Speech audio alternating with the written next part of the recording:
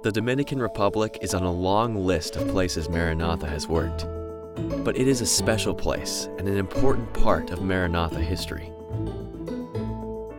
Maranatha first started working in the Dominican Republic in the early 1980s in response to a devastating hurricane. Volunteers flew over to build houses and churches. Then, in 1992, Maranatha took a leap of faith in the Dominican Republic by setting a goal to build multiple churches in a few months. It was an unprecedented move for the organization, which was accustomed to completing a few projects a year. But the risk paid off, as 1,200 volunteers took the leap with Maranatha, building 25 churches in just 90 days.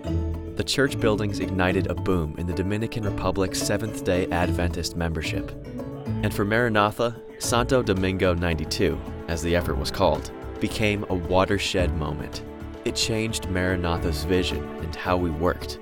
It was a reminder that God calls on us to think bigger when it comes to doing His work. In 2002, Maranatha returned to the Dominican Republic to fulfill a request for 50 more churches. Most of these groups were born out of the congregations from Santo Domingo 92.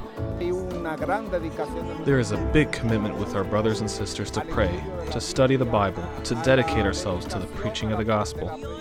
An extraordinary missionary fervor. So that is expanding the dynamic of growth of the church in a tremendous way. The seed, planted so many years ago by blocks, mortar, and faith, is still blooming.